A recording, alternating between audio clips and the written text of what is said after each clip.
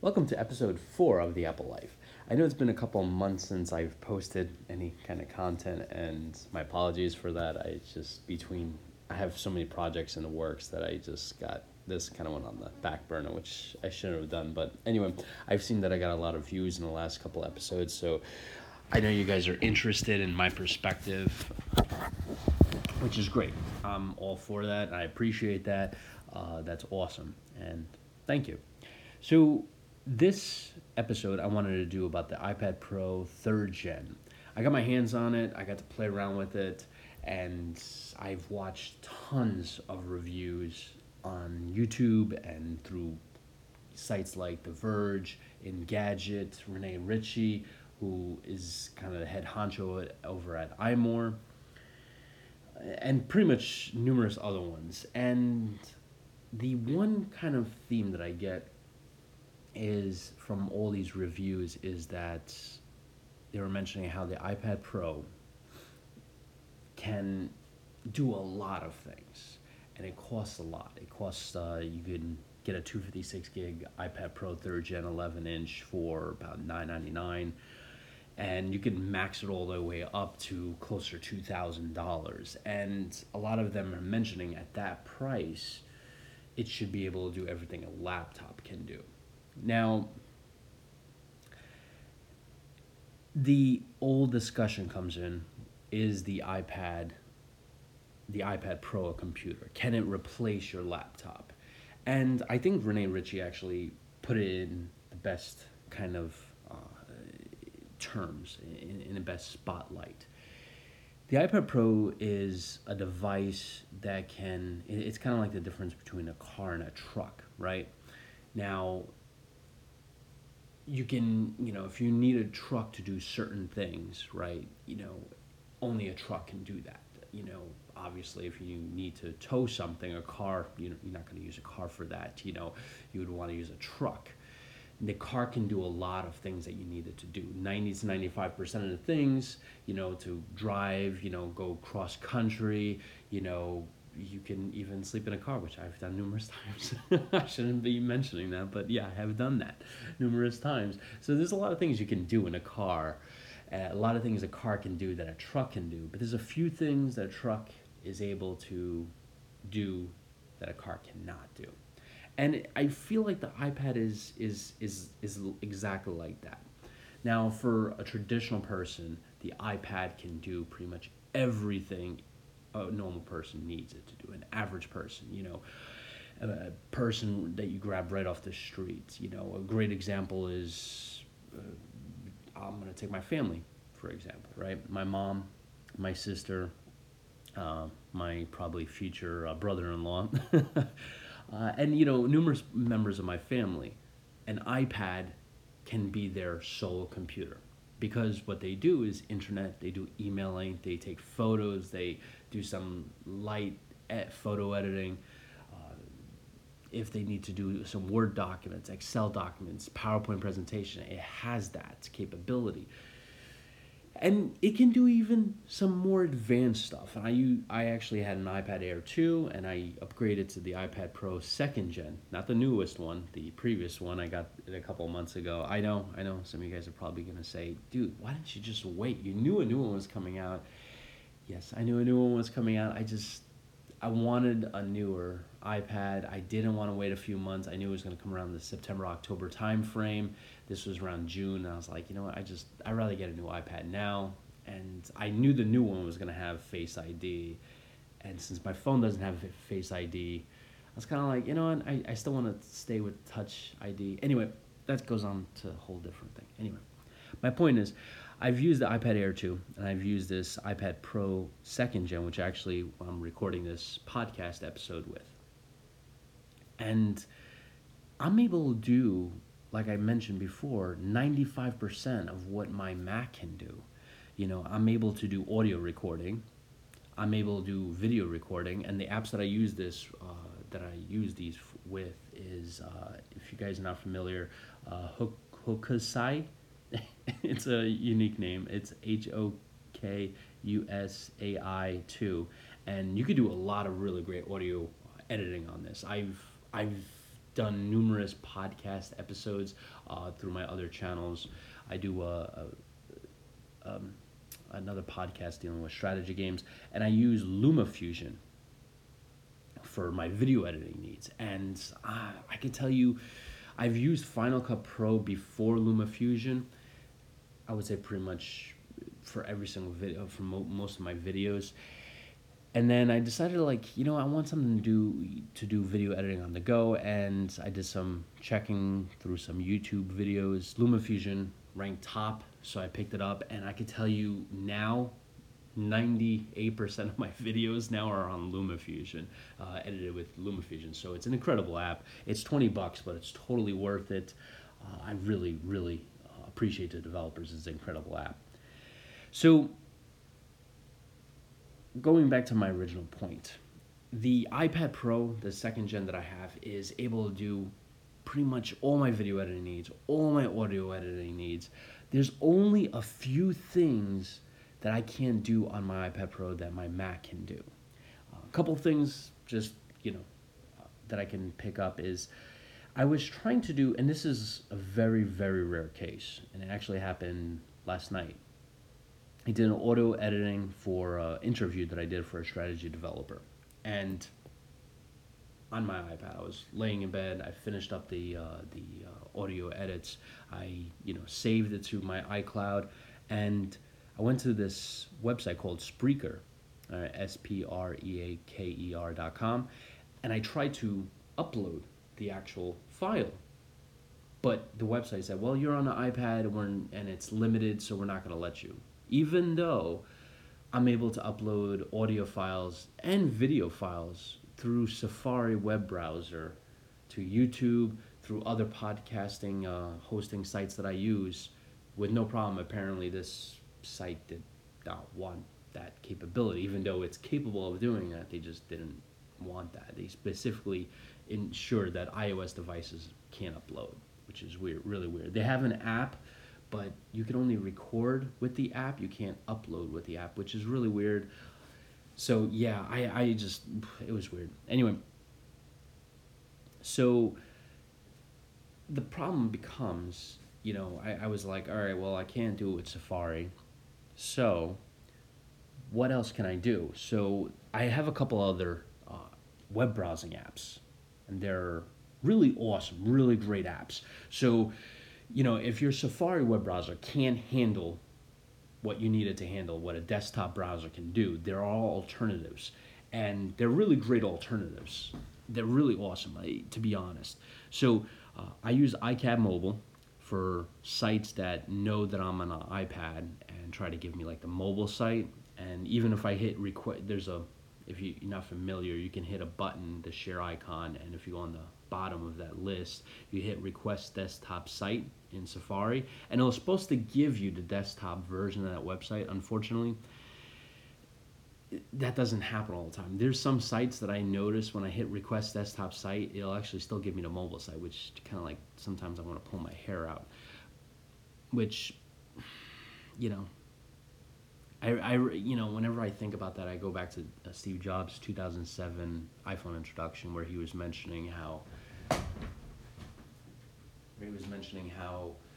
the Safari browser is a desktop browser. It actually gives you the full he actually did like a demo of where you could see the New York Times website in all its glory. It's all a full glory, not a mobile site in 2007. There were no mobile sites pretty much.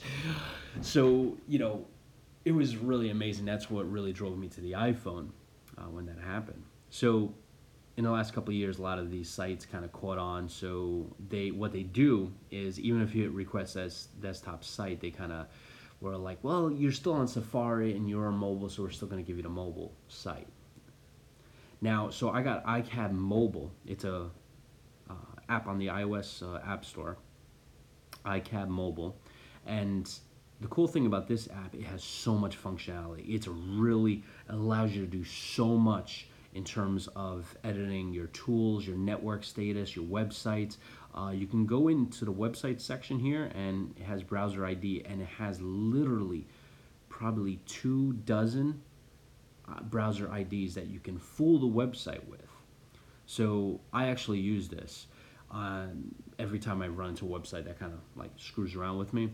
So I have choices from, I could use Firefox on Mac, I use Firefox 45 on Windows, Firefox 50 on Windows or Mac, Firefox 55, Internet Explorer 6, 7, 8, 9, 10, Opera, Opera Mini, Pocket PC, PlayStation 3 browser ID, Nexus 1, which is an Android 2.2 browser ID, and Chrome, of course, numerous versions of Chrome. So you can literally fool that website into thinking you're any one of those, which is really awesome. Let's see. The other browsers that I have is Puffin. Puffin's a really cool one. It's some websites still actually use Flash, and I picked up Puffin back when Flash was kind of like half the web almost. So it would kind of convert Flash into HTML5, so you could still get those sites on your iPhone. There's a few sites that still are on Flash and it comes in handy, but I use Puffin because it does give you the desktop version of a website, but it does something really cool.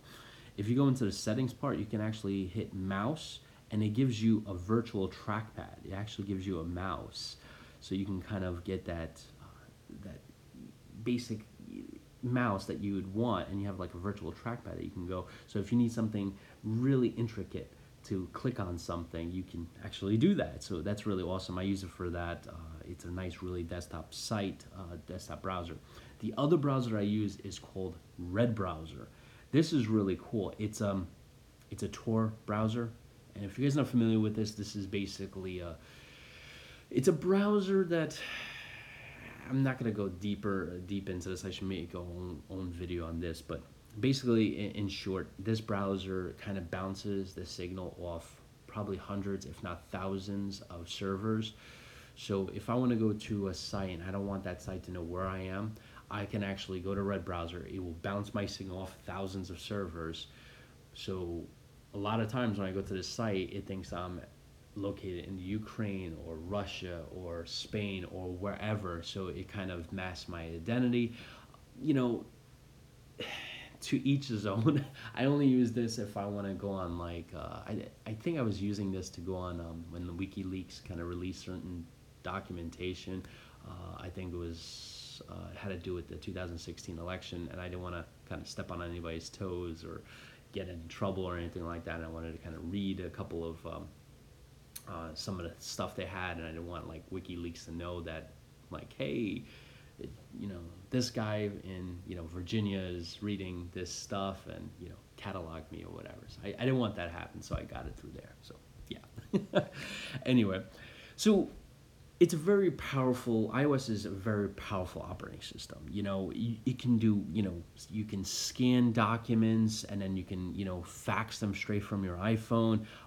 People, some other people say, well, it can't zip files. There's an app called Zip that I picked up, and you can do that there. So there's an app for everything. There's an app for editing PDFs. There's an app for there's an app that I picked up called Save Images. Right, and what this app allows you to do is, some websites don't allow you to save images. This extension, if you're going through Safari, you could hit your share icon and you'll have an extension called Save Images, and it'll give you all the images on that page, and you can actually select certain ones that they don't want you to save. And I do this because I need like art for my thumbnails for my YouTube videos, so it comes in handy. Anyway, so going back to my original thing, the iPad is very powerful. But one thing that I would love for it to do is Apple to incorporate Safari with a way to get the desktop sites automatically. To get to basically mask that I'm on an iPad, right? I don't want Bank of America or a gaming site or wherever site that I go to know that I'm on a mobile site. I want the full desktop experience, just like I would be on a Mac. So I would love them to incorporate like a ghost mode kind of thing, so they always give me the desktop site. Other couple things that Renee Ritchie added in was you can't record audio or video interviews when you're in Skype and certain other apps. And so if you're doing podcasts, that's a little bit of a problem. So I kind of understand where he's coming from in that point of view. I would love for them to incorporate, where I can actually record my Skype interviews and such like that. He was mentioning how you can't do that. You can't record the screen in the Skype interview. I haven't tested that out yet, and I trust him. So he was mentioning that you can't record Skype interviews, which I hope they do add in. That would be really awesome. I haven't had a need for that. I actually do my podcast interviews through my Mac. I would love to do it through my iPad or iPhone. It would be really awesome if I could. Unfortunately, I didn't. I know with it really comes down to I use Hangouts on Air. If you guys are not familiar with that, that's something you have to go through a desktop client, and you need. I usually use Chrome for that. It's much more fluid experience because, well, Hangouts is actually made by Google, so I'd rather use a Google browser for that. And plus, Google, I think you need Flash for that. So anyway, I'm going on a tangent anyway. So yeah, so I would love for them to incorporate something like that on the Chrome browser on the iPad is not as deluxe as the browser for the desktop platform. The other thing he mentioned was multi-user support. I don't have a problem with that because I don't give my iPad to anybody. Like, I don't want anybody to touch my iPad. It's my iPad. No, it's like, you know what? If you gave me half the money for it, yeah, you can borrow half the time. But I don't want. I purposely save money so I can have my own iPad. But I know a lot of families kind of like have an iPad for the family, or 2 or 3 iPads for the whole family. It would be awesome if they had like multi-user support, so that multi-user you have on one iPad would go on the 2 other iPads for the family, so you can pick up on one iPad and continue on the other. And some people want to have one iPad for the whole family, and you can't really personalize it. It would be really awesome if Apple did add that, and I understand why they're not there yet. And I'm hoping with iOS 13 or iOS 14 they do that. But I think also another reason they were doing that is because the iPad is like $329. You can get a base model iPad for $329, and some there are sales out there that go below $300. You could, if you have a family of like 4, I mean that's what, like $1,000 to $1,200 for filling out your your family with an iPad, around $1,200.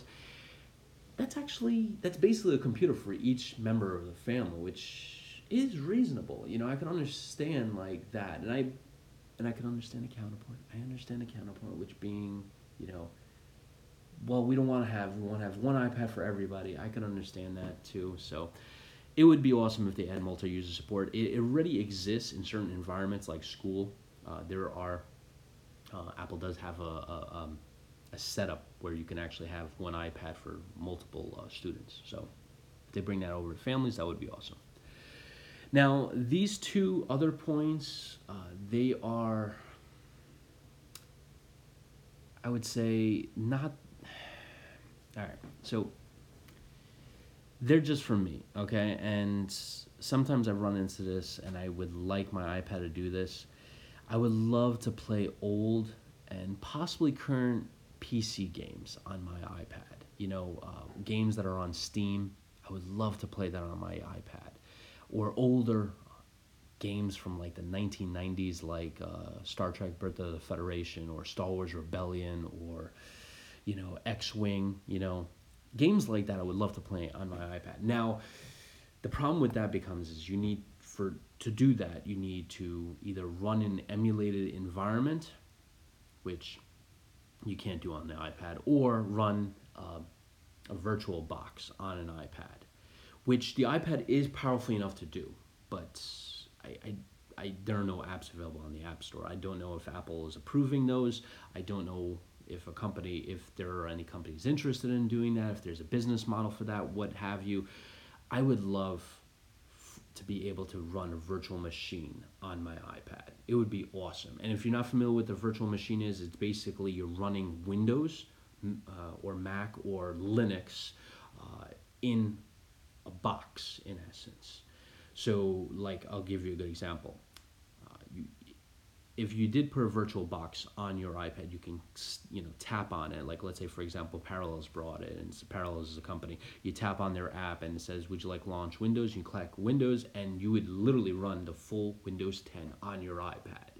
And it has certain pros for that. There are certain benefits. You could run those old PC games, um, and I would love something like that. I I only run Windows in like a box like that because I don't trust Windows at all. Like I mentioned, I worked for Apple and I worked for Microsoft. I am not a Windows fan. I've used Windows for decades. I think that's a whole nother video right there, but I'm not gonna go into it. I only use Windows in a box, and it would be awesome if I could play those old PC games. That's all I'm saying. And the last thing that I wanted to add is I've noticed this. So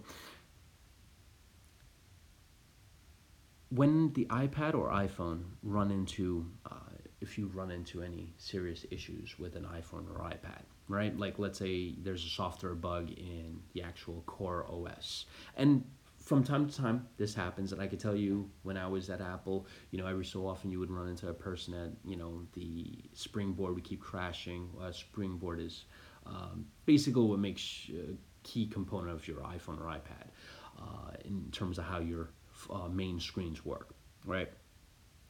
You would have certain problems that I've noticed people coming in with, that you would have to do a complete wipe of the software and basically the firmware, reload the firmware, and which we call a DFU, right, at Apple.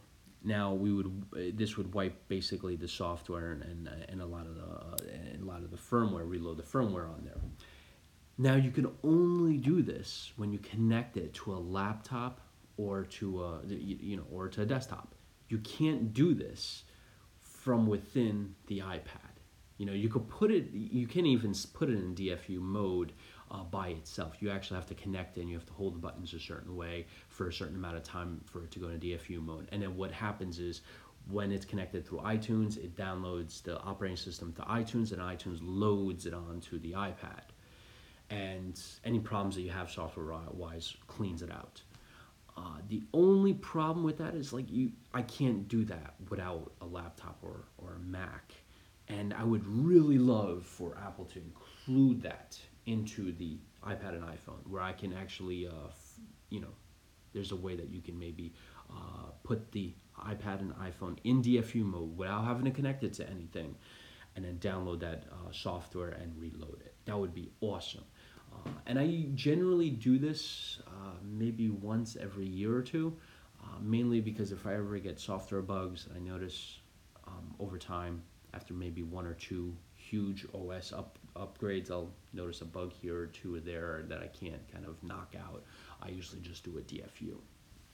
So kind of cataloging this and kind of like putting it all together.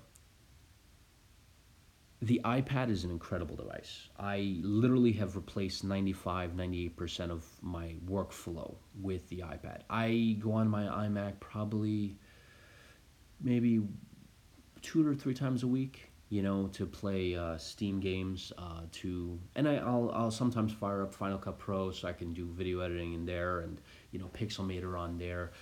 There are certain times where I am in the mood for a keyboard and mouse. There are certain times where you're like, what, I want to, go on the desk and do so, and grind through work there. Because sometimes the keyboard and mouse, just, you're in the mood for that, So, I love my iMac. It's an incredible device. A 4K display is absolutely gorgeous. So there are times where, 2 or 3 times a week, I'll jump up my iMac and, and get right on it. But I can tell you, 7 days a week, I am on my iPad, and I am on it for hours.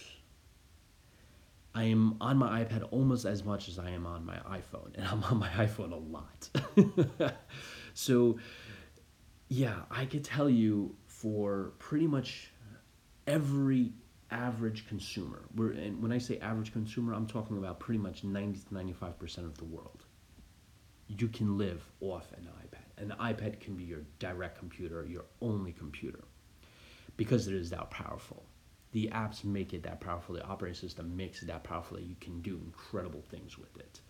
So if you're kind of wondering, hey, should I get a laptop or should I get an iPad? Can the iPad handle these kind of things? Yeah, it can. There are always ways. A good example is like, let's say you want to write a book.